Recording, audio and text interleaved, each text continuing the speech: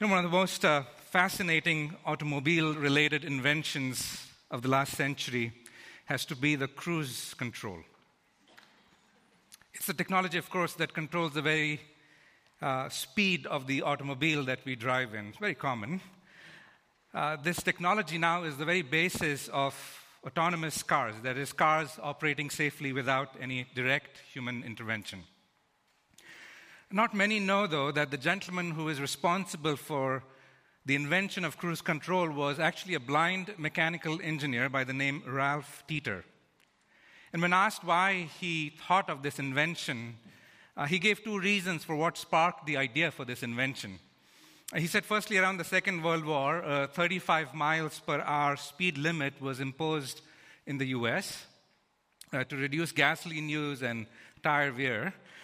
And secondly, he said he was frustrated by his driver's habit of speeding up and slowing down whenever he talked. And so he wanted to find a solution that would allow an automobile to maintain a consistent and steady speed. Enter cruise control. The world hasn't been the same again. There are advantages of a cruise control, such as fuel efficiency and speed control. It can also, if not used correctly, encourage drivers to not pay attention when they need to. Or it may end up causing you to speed when you need to slow down. When the road appears clear, cruise control seems like a great idea for a car. It allows you to keep moving without any human intervention. But what works for cars can really be a bad philosophy when it comes to the body of Christ and how it should function. When things are going great, spiritually speaking, as we think of the number of people coming to a church, even such as ours, or the number of people really growing spiritually speaking, and their passion and the intensity which they bring and the commitment which they bring to serving each other, even when things are going great, spiritually speaking, there can be a temptation to go into a cruise control mode, letting things happen without feeling the need to intervene. In the text that we have in front of us today, 1 Thessalonians chapter 4, verse 9 to 12, Paul is actually exhorting and encouraging the believers in Thessalonica not to fall for the temptation of getting into a cruise control mode. They're not to assume that just because things have been great, that they can now sit back and relax, but that they need to still do more, that they need to excel still more. In a growing and a mature church, there can be a temptation to get into this autopilot or cruise control mode. And Paul is saying to them, and he says to us today, don't fall for it. Now, we're continuing our study through this letter that the Apostle Paul has written to the church in Thessalonica, written around AD 51. And Paul's focus in this letter, as we began the series last fall, is to put on display what a model church looks like. What does a model church look like? Well, there is a gratitude for God's work in others when you identify it. The word is received with eager anticipation. There is a desire to imitate godly leaders and the Lord as well. And there is an exemplary reputation with other believers. The gospel is proclaimed verbally and it is lived out practically. Paul even offers a prayer of exhortation at the end of the first section. In chapter 3, this is what he writes from verse 11. This is his prayer for the believers at Thessalonica. Now may our God and Father himself and Jesus our Lord direct our way to you, and may the Lord cause you to increase and abound in love for one another and for all people, just as we also do for you, so that he may establish your hearts without blame in holiness before our God and the Father at the coming of our Lord Jesus with all his saints. In chapters 4 and 5, he then moves to practical exhortation.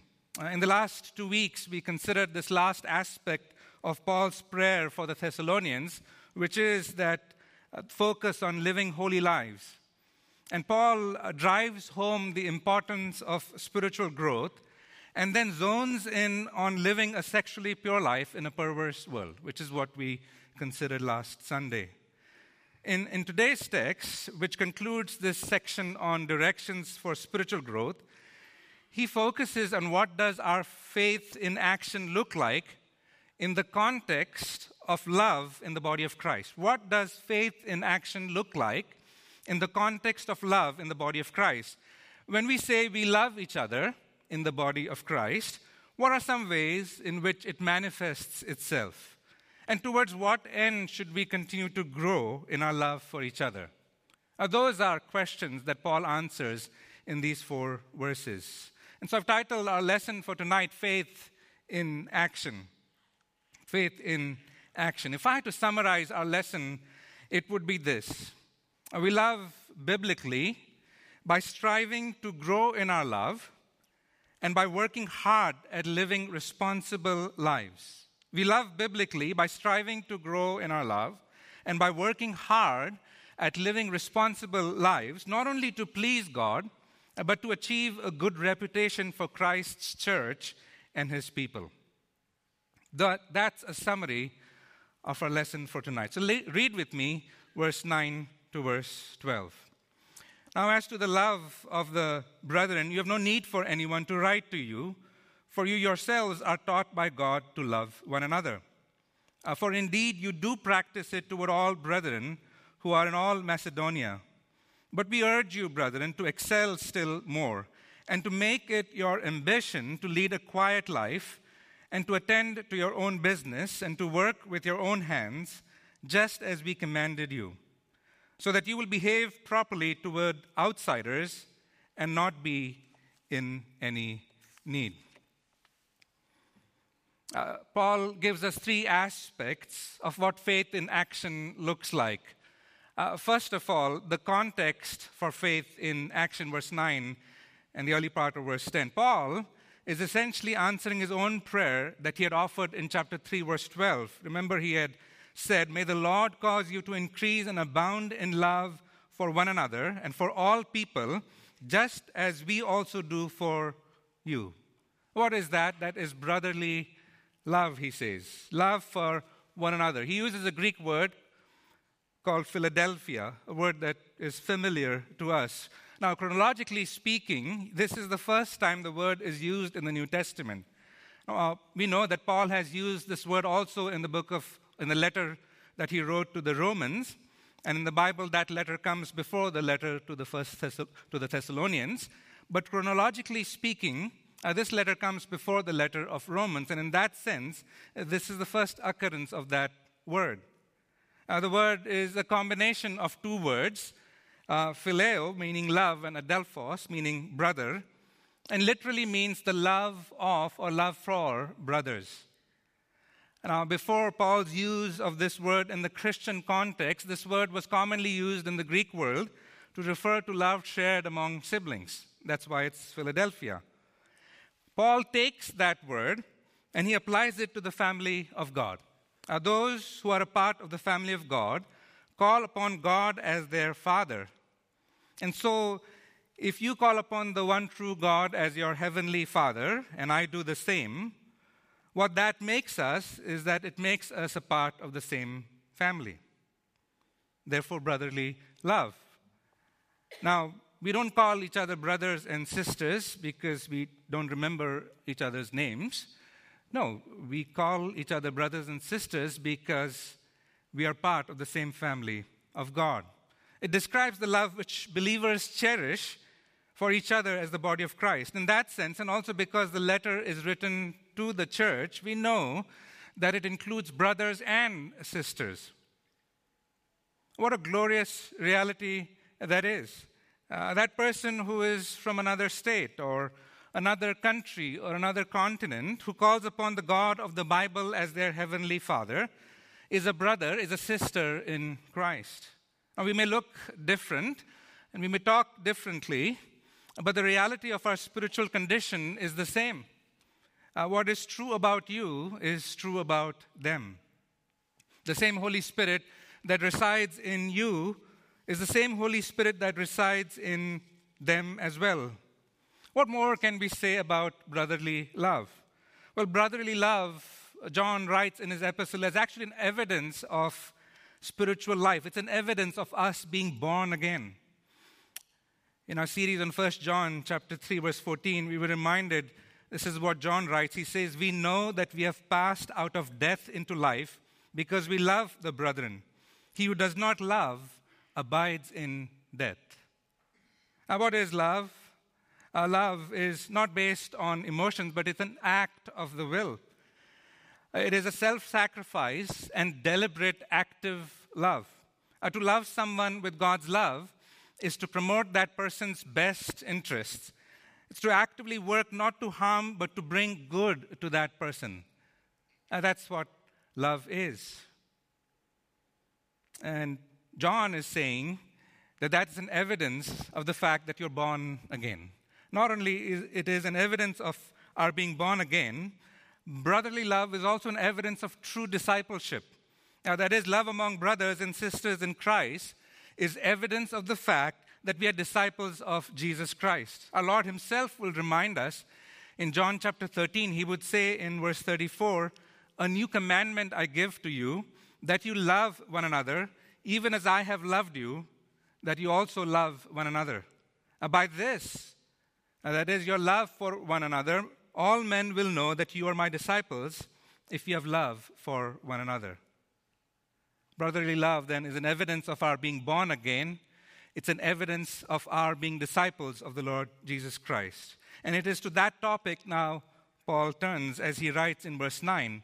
And he says, "Now as to the love of the brethren." Clearly, this is a change of focus because a new paragraph begins here, but very much in line with spiritual growth that he has been emphasizing and talking about from verse 1. Regarding this, he says, "You have no need for anyone to write to you." Now, in grammar, this is called, it's a rhetorical device. It's called paralipsis, which is when a writer mentions something and to the reader comes across as though they're going to pass over that topic, but they don't. In doing so, they draw home the point in a very powerful way. Now, we do that sometimes when we interact with each other. We say, I don't want to say this, but, and then we say what we don't want to say and draw attention to what we do want to say. And so that's what Paul is doing here. And the love among brethren is the context in which these verses occur. There are two reasons he gives why there is no need for anyone to write to them about brotherly love. What are those two reasons? Notice verse 9. He says, "First of all, you are taught by God to love one another." Literally, you are God-taught. Paul comes up with a new word in Greek by combining two words, God and teaching. And he says, you're taught about loving one another by God himself. And the question is, where did God teach them about love for one another? Remember, he's writing to the church at Thessalonica. It's very likely that this church is made up of Jewish believers or people having a Jewish background. If that's the case, then Paul may be thinking of Leviticus 19:18, where it's recorded, "You shall not take vengeance, nor bear any grudge against the sons of your people, but you shall love your neighbor as yourself. I am the Lord." So it could be that Paul is thinking about this particular chapter. Another possibility is that he may be referring to our Lord's command that I just referred to in John chapter 13, verse 34, where he clearly teaches, "A new command I give to you, love one another." Now, regardless of which instance he's thinking about, clearly Paul is driving the point that none other than Lord himself, either through the living word or through the written word, has taught you to love one another. If that's the case, what more can I add as a further motivation to you? Remember, he is providing a context within which he will give a series of exhortations in the next few verses. And so he says, not only are you God-taught, and secondly, he says, he gives a second reason, you're already practicing brotherly love. You have no need for me to write to you about this because you're taught by God himself, and you're already practicing what I'm referring to here as brotherly love. Now, how does he know that they're already practicing brotherly love? Because in chapter 3, remember, Timothy has come to Paul with a report about what's happening at this church, and he has brought good news of their faith and love, verse 6 in chapter 3. And there are many ways in which they had already practiced brotherly love, and one way in which they had practiced brotherly love was in caring for the financial needs of the churches. Now, you don't have to turn there, but Paul refers to this in 2 Corinthians chapter 8. In verse 1 to verse 5, Paul writes, "Now, brethren, we wish to make known to you the grace of God, which has been given in the churches of Macedonia, that in a great ordeal of affliction their abundance of joy and their deep poverty overflowed in the wealth of their liberality. For I testify that according to their ability and beyond their ability, they gave of their own accord, begging us with much urging for the favor of participation in the support of the saints, and this not as we had expected, but they first gave themselves to the Lord and to us by the will of God." How were they practicing brotherly love? By going beyond their abilities and being generous in supporting the churches in that area. And so not only are you taught by God about brotherly love, but you're already practicing brotherly love. And so you can say to Paul, okay, you have our attention. This is about brotherly love. It's about genuinely loving each other as brothers and sisters in Christ. How is it seen then in the life of a believer? How is such a love displayed? And here he provides for us 4 positive exhortations to display brotherly love. Now remember, in last week's section of scripture that we looked at, he gave exhortations in the negative. Abstain from sexual immorality, or don't lust, don't transgress and defraud your brother. And now he provides positive exhortations. What are those exhortations? There are 4 in total as we consider them. The exhortations for faith in action. First of all, he says, excel in love of the brethren. Excel in love of the brethren. Notice at the end of verse 10, "But we urge you, brethren, to excel still more." These are all 4 infinitives. He says, we urge you to excel still more. And notice the number of times he repeats the use of the word brethren. It's come in for the first time at the beginning of verse 9, and then he alludes to it and implies it at the end of verse 9 again, and then twice in verse 10. The word there translated as urge is used to mean also to call one alongside, to join them in the same goal, to summon someone. It is also sometimes translated as to exhort them or to excite someone or encourage someone in a particular direction. It was used to exhort and encourage troops in those times. A Greek historian recorded the struggle of a military regiment which had lost all hope and was utterly dejected. And the story goes that this general sends a leader to come alongside these downcast troops in such a way that their courage was reborn, and a body of dispirited men became fit for heroic action. That is the idea here. It is meant as an exhortation, an encouragement. You're doing this, Paul says, but what I want you to do is I want you to excel still more. Now, this is the 3rd time he uses this particular expression as he presses his point further. First time it was a part of his prayer in chapter 3, verse 12. A second time, remember, at the beginning of this section, he wants them to excel in pleasing God, verse 1. And now, for the 3rd time, he says, excel in brotherly love. Now, in encouraging them to excel still more, Paul is saying, you're doing well, Thessalonians, but don't go into an autopilot or a cruise control mode now. Those may be great options while flying or driving a car, but not so much when it comes to being a follower of Christ. Excel still more. Don't put your guard down. Don't take your foot off the pedal, as we would say here. Love for the brethren is the context in which our faith is seen in action, but we need to still excel still more. Also, in exhorting them to excel still more, there's a subtle warning there for the Thessalonians and for you and for me. And it is this: when it comes to our spiritual life, there is always a scope for improvement. Therefore, we are not to think or behave as we have arrived. Don't think your sanctification is complete. No, it's an ongoing work of God in your life. It began at the moment of salvation, and it continues to the work of the Holy Spirit in your life. Paul says, excel still more. A second exhortation, he writes, make it your ambition to lead a quiet life. Notice at the beginning of verse 11. Make it your ambition to lead a quiet life. Now, in its first reading, this exhortation actually comes across as a paradox. That is, he's exhorting them to lead a quiet life. A quiet life suggests calmness or peace or serenity. But he says here, make it your ambition, which is to say, apply diligent effort to lead a quiet life. In other words, become all stirred up about being quiet. To be ambitious is to strive or to seek after honor, restlessly eager about pursuing something. Paul is saying, be zealous, be striving eagerly, and even consider it an honor to do so. What is the quiet life marked by? It's really marked by inner peace, peace that comes with a right relationship with God to begin with. And Paul is saying strive after that kind of life, one that is inwardly calm and orderly. Now, here's another way to understand what a quiet life is by looking at what it is not. The opposite of quiet really is to be noisy, is to be boisterous.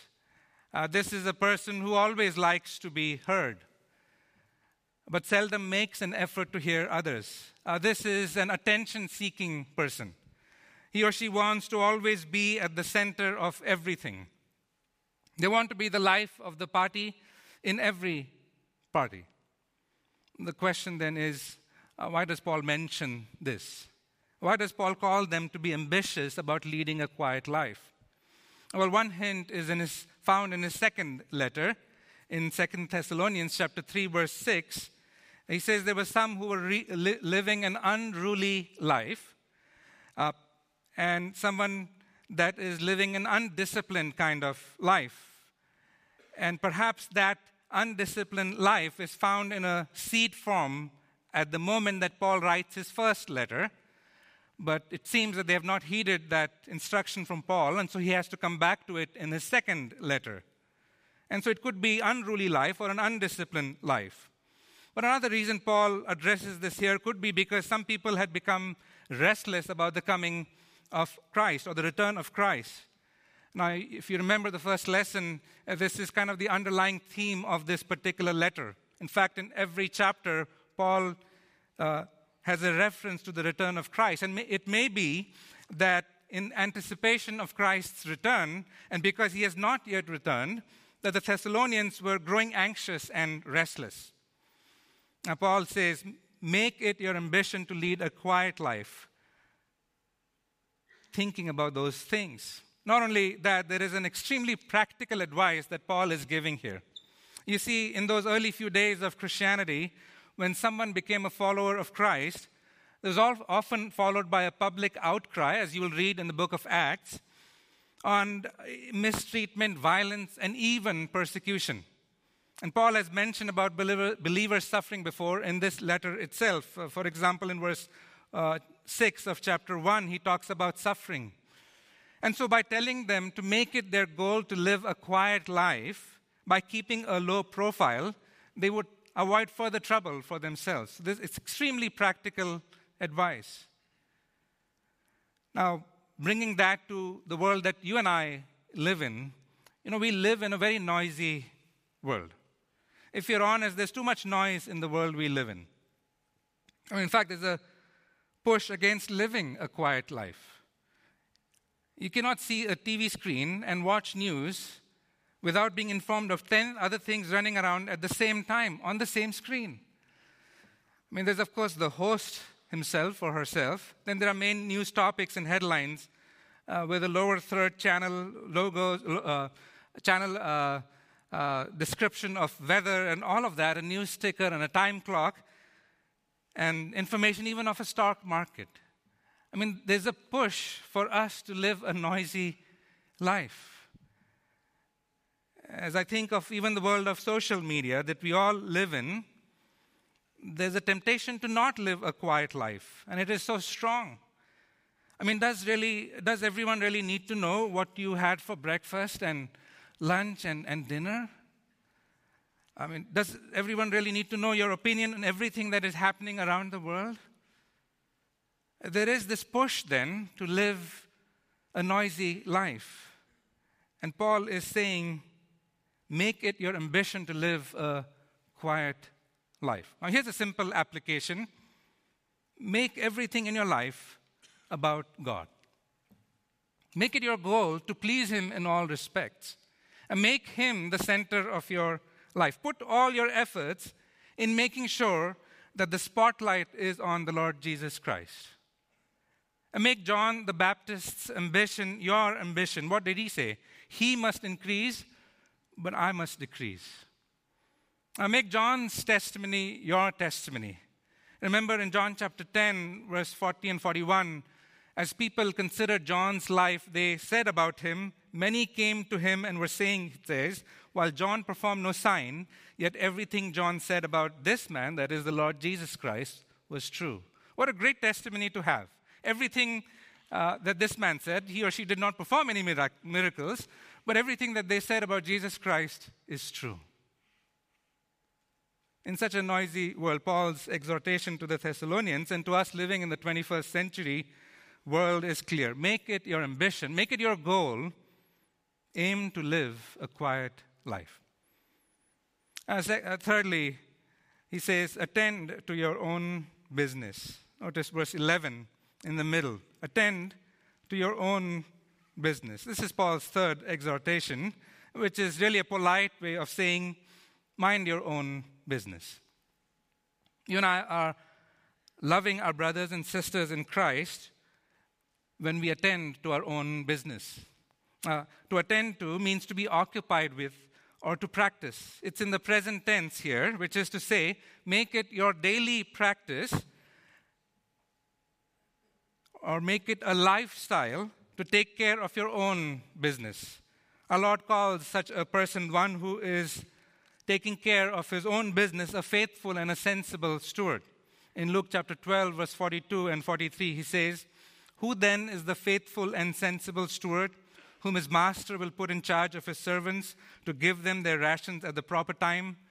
Blessed is that slave whom his master finds so doing when he comes. When you and I are minding our own business, we are focused on what the Lord has for you and for me. Here's another way to understand, and it's by looking at what it does not mean, or the opposite of it. To not mind your own business is to really be nosy about everybody else's business. It's to be snooping around what is happening in another person's life. This is a person who's trying to be involved in other person's or people's business when their own affairs are not in order. It's to always have a critical attitude about what others are doing or not doing. It's to gossip about others. Now, don't get this exhortation wrong. The text is not saying don't help people or don't come to their aid when they need help. We are, as brothers and sisters in Christ, to look out for others. We are to help our brothers and sisters in Christ who are in need. In fact, the writer of Hebrews says in Hebrews 13, verse 16, do not neglect doing good and sharing, for with such sacrifices God is pleased. In Luke chapter 6, verse 30, it says, give to everyone who asks of you, and whoever takes away what is yours, do not demand it back. In John chapter 15, verse 13, the Lord would say, greater love has no one than this, that one lay down his life for his friends. And so what Paul is exhorting us to do here is to attend to your own concerns and don't interfere in the affairs of others. It's not to neglect your business. It is to be focused on what God has called you to be and to do. There's plenty to keep us busy in our own business. When you don't take the time to attend to your business, it's very likely that you're meddling in business that is not your own. Now, Peter has a strong warning about this. In 1 Peter chapter 4, verse 15, Peter writes this. He says, make sure that none of you suffers as a murderer or a thief or an evildoer. And then he adds this, or a troublesome meddler. He's putting together a murderer, a thief, an evildoer, and a meddler in the same sentence. It is a serious thing to be meddling in other people's business. D. Edmund Hebert writes this. He says, they are to serve God by a faithful performance of their own individual tasks. It is a warning against meddlesomeness in the affairs of others. While having a proper concern for the needs of the brethren, they must avoid the neglect of their personal affairs. Let them have the habit of attending to their own interests and responsibilities. Excel still more in brotherly love. Make it your ambition to lead a quiet life. Attend to your own business.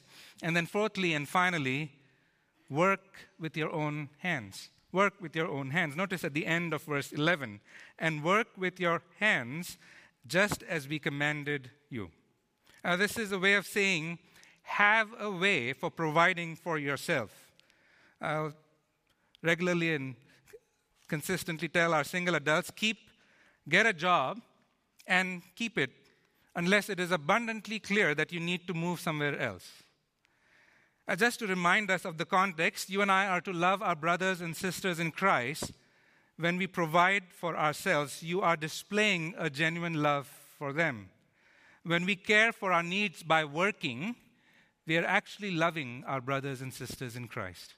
The phrase Paul uses here is an interesting one. He says, work with your hands. It implies a manual labor. It's interesting that he exhorts them to work with their hands because the Thessalonians, remember, they were wealthy people. In fact, they had been financially very generous, and so it's very likely that they owned businesses. So you have to ask yourself, why did Paul have to exhort them to work with their own hands? It's possible, again, connected with the coming of the Lord, that there might be a growing group of people in the church who were saying, the Lord will return,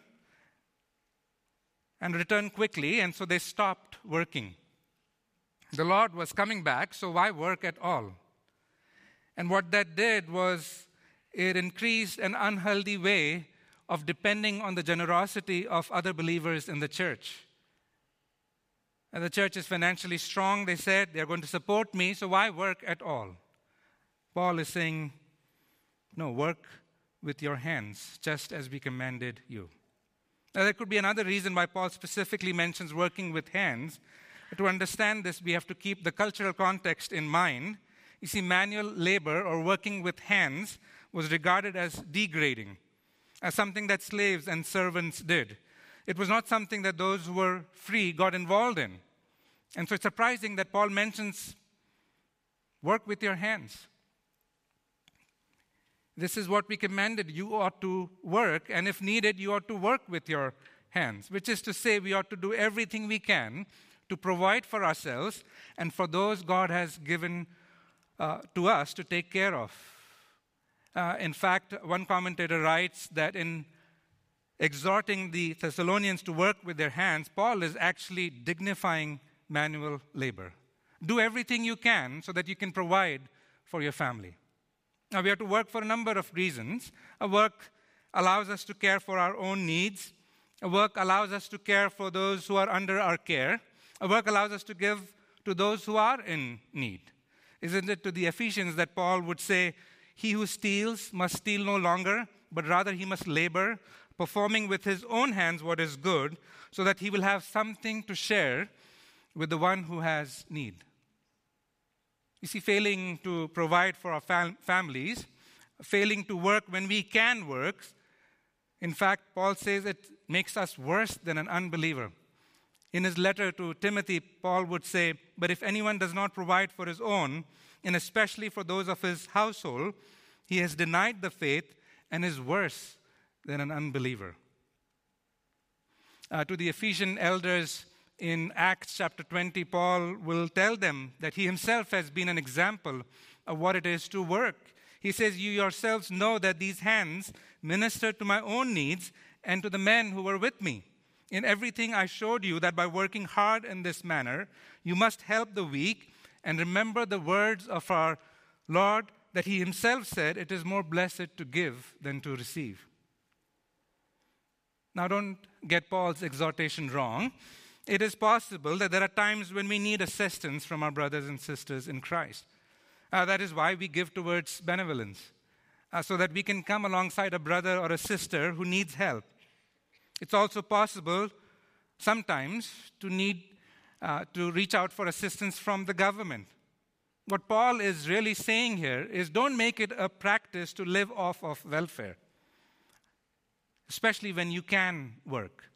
Work with your hands if needed, but take responsibility to provide for your family. Now, the text is not saying everybody in the family needs to work. It is saying that everybody ought to do their part. Of course, there are children who are little in age and they are dependent on their parents, and that is understandable. What Paul is saying is that if you are capable of working, work.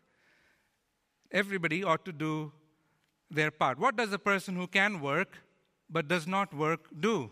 Well, they act like busybodies. They live an undisciplined life. They stop doing good, and Paul really has a very stern warning for such people. In fact, in 2 Thessalonians chapter 3, verse 10, he says, if you're not willing to work, then you're not to eat either. If you're not willing to work, then you're not to eat either. Paul says this is our command and our instruction. In fact, when a person refuses to work when they can work, Paul actually writes in his second letter that this is also a grounds for church discipline. And listen to what he says. If anyone does not obey our instruction in this letter, take special note of that person and do not associate with him so that he will be put to shame. Yet do not regard him as an enemy, but admonish him as a brother. Work with your hands, just as we commanded you, says Paul. What is to be our attitude when we work? In his another letter in Colossians chapter 3, he says, whatever you do, do your work heartily as for the Lord rather than for men, knowing that from the Lord you will receive the reward of the inheritance. It is the Lord Christ whom you serve. And so as you go to work this week, we have to remind ourselves that we're not working for our boss. Yes, in one sense we are. If you have a boss, you are working for the Lord Jesus Christ. And so Paul's 4 exhortations for us as we put that in the context of brotherly love are these. Excel still more in your love for the brethren. Make it your ambition to lead a quiet life. Attend to your business. Work with your hands. We might be tempted to ask, why, Paul? What would that lead to? That brings us to the third and final aspect of faith in action. And here Paul gives us 2 purposes as he states for us the purpose for faith in action. It begins with the word so that. Notice verse 12. So that you will behave properly toward outsiders and not be in any need. There are 2 purposes that he gives for brotherly love and how that manifests itself. First of all, he says, you are able to maintain your testimony before unbelievers. So that you will behave properly towards unbelievers. That is, how you live will have an impact on a world that is watching you. You have brothers and sisters in Christ that are on the inside, that is, who are a part of the body of Christ. So those who are on the outside are those who are not of the fellowship. These are unbelievers. And when you excel still more in brotherly love, when you lead a quiet life, when you attend to your business, when you work with your hands, then you're not only loving brothers and sisters in Christ, you're also placing yourself in the best possible position when it comes to sharing the gospel with your unbelieving friends, neighbors, colleagues at work, relatives who do not know Christ. You're placing yourself in the best possible position to share the good news of the Lord Jesus Christ with them. Imagine a person who comes to fix a plumbing issue in your house, and they have heard you talk disparagingly about others, or talk about others in a way that clearly shows that you're gossiping about them. And at the end of the day, you get ready to share the gospel with them. Are they really going to trust you to share about the truth when all they have heard from you are comments about others that you should not be mentioning things about them about? Paul says absolutely not. And so the purpose is, first of all, that we maintain our testimony before unbelievers, but secondly, so that you may be independent, or what he writes here, not be in any need. That is, you may not be in any need. You see, when you follow Paul's instructions and exhortations, it places you in the best possible position to not be dependent on fellow believers when you don't need to. It allows you to be truly independent and not burden fellow believers unnecessarily. And when that happens, you're even able to support those people who really need your help. Brotherly love. The context for our faith in action, brotherly love. The exhortations for faith in actions he provides for us. He says, excel still more. Make it your ambition to lead a quiet life, to attend to your own business, and to work with your hands. And when you do that, you will maintain your testimony before unbelievers, and you will be independent. What is most spiritual is also so very practical. What a great truth this is. Do all of this so that you will have your testimony before others. You will not bring shame on the church before others, and so that you place yourself in the best possible position to be independent or not dependent on fellow believers. May God give us the strength and the wisdom and the courage to do just that. And like I mentioned at the beginning, even as we think of ourselves in a church such as the one that we are in, and the Lord knows my heart in this, one of the joys of being a part of a church such as this is to watch the growth, the spiritual growth, and to see the maturity of believers that you're surrounded with, and to see them passionately be committed to serving each other. And Paul is exhorting us in these last 4 verses not to get into a cruise control mode. Rather, keep your guard up. Keep excelling still more. We close our time in a word of prayer. Father, we thank you for your word that speaks with such clarity and with such practicality, and that we can take this and we can apply it to our lives. Lord, help us to grow in our love for each other. Help us to excel still more. Help us to make it our ambition to lead a quiet life and attend to our own business and to work with our hands. And Lord, when we do that, we know from your word that we will have a testimony to talk about as we share the gospel of the Lord Jesus Christ, and that we would not be unnecessarily dependent on our brothers and sisters in Christ.